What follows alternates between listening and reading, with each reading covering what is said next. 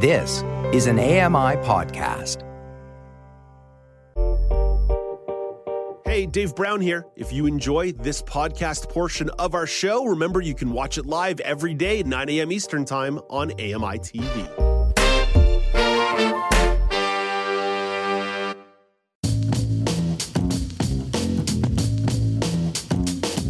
Welcome back. It's Now with Dave Brown on AMI. Amy Amanti is here to offer up a review of the Netflix movie Wedding Season. Good morning, Amy. Oh, good morning, Dave. So, Amy, tell me about Wedding Season. What's this romantic comedy all about?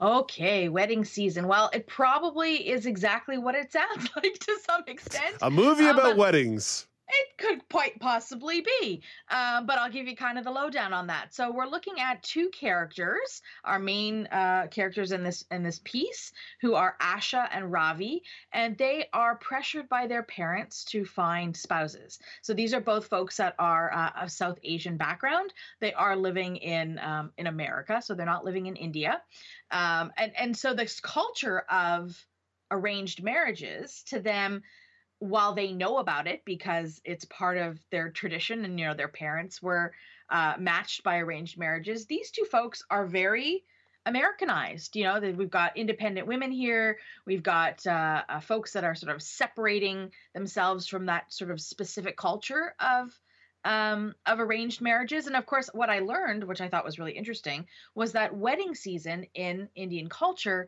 is largely a place where you, because whole families come, where you bring daughters and sons that are single. I just about said signal, that are single to mingle at weddings in order to, facilitate matches. So these two parents have sort of coerced their children into going to every single wedding. And I think there's 23 of them in this season to try and make a match. And a whole bunch of antics ensue.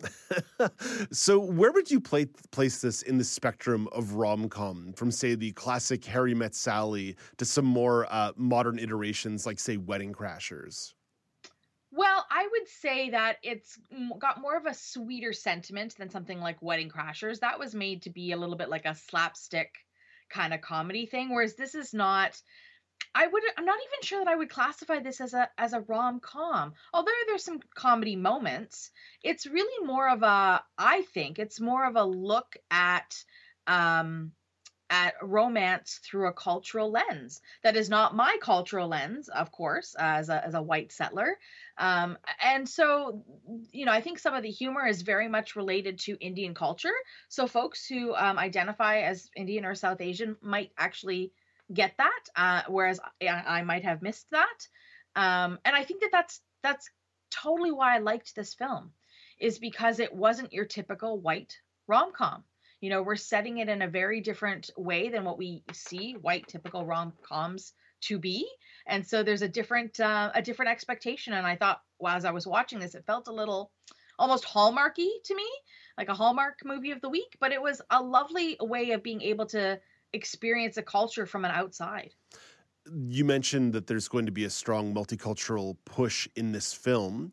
Do you think the audio description rose to that moment? I know you've had some trouble with audio description when it comes to multiculturalism in the past.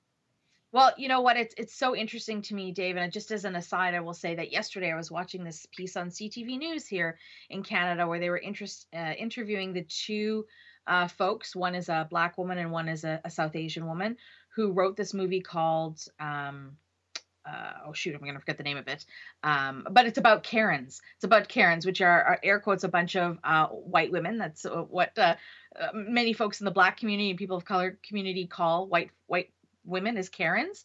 And deconstructing Karen is what it's called. And they're at a dinner party and it's talking about how white women are filling facilitating white supremacy, essentially. And what they had talked about is exactly what I've been talking about in audio description, which is that anytime we see people or characters in the news or in books or whatever, they're always defined as of color unless they are not of color. So again, when you're white, you're just a woman. And when you're not a white woman, you're a Black woman or an Asian woman, that kind of thing. And that is, in their opinion, the height of one of the heights of white supremacy racism. And I had never looked at it that way before. I just thought that it was not equitable. So my thoughts are changing on this. And I would say that this audio description, that's a long form into saying that this audio description, I thought did an excellent job of bringing in that diversity description. So I didn't feel like one race was tokenized over another, because the idea here is white people should also be racialized people as well in terms of having their race described, right? So that we're not defaulted and everybody else is the other. Let's come back to Wedding Season. What was your overall impression of it? Did you like it? Would you recommend it? You know, I thought that it had some really lovely things going for it. It's got a really lovely set of characters. It's got a really interesting plot line in terms of how these characters are having their marriages arranged. And it's not a big spoiler, because I'm sure that you can imagine that as two Americanized young people that aren't interested in arranged marriages, they have their parents in the background that are facilitating this idea. And so both parents on both sides have set up dating profiles without their children knowing, and are trying to make them on dating profiles. So you've got, this 30-something woman who's got her 50 or 60-something-year-old mom writing a dating profile through the mom's lens about, my daughter loves to cook and clean. And then, the daughter's like, no, I have this, I'm a career woman, right? So, and on the other side of the man, the opposite is so interesting, because it's the father that sets up the dating profile, not the mother. So we've got a mother on one side and a father on the other side. And the two of them kind of meet accidentally at a wedding and decide that they're going to fake their relationship so that gets their parents off their back. Okay, I but see. They fall in love. There it is. There's the big spoiler alert right there. It's not a spoiler. We know they fall in love. We know what's going on. Amy, we've only got about 45 seconds here. So actually, instead of me asking you out of 10, because I think you just sort of clearly gave sort of your general vibe on this, give me 40 seconds on whether or not the Amy Amantea scale slides when you're watching something on Netflix versus going to a movie theater.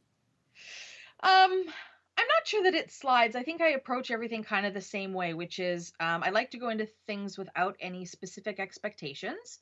I want to just sort of witness it for the first time, how I would, without, thinking too hardly about it before I get into it. And then I think about things like, how developed are the characters? What is the plot line interesting, or is it something we've seen over and over and over again? For this one, we could say we've seen this kind of thing over and over, but the interesting twist is that we normally see it through a very white colonized lens, and now we're seeing it through a very authentic lens. Amy? So I say, just enjoy your movies. That's well put. Have a great day. We'll talk to you later. You got it, Dave. That's Amy Amantea with a review of Wedding Season, which you can find on Netflix. Hey, Dave Brown here. If you enjoy this podcast portion of our show, remember you can watch it live every day at 9 a.m. Eastern Time on AMI TV.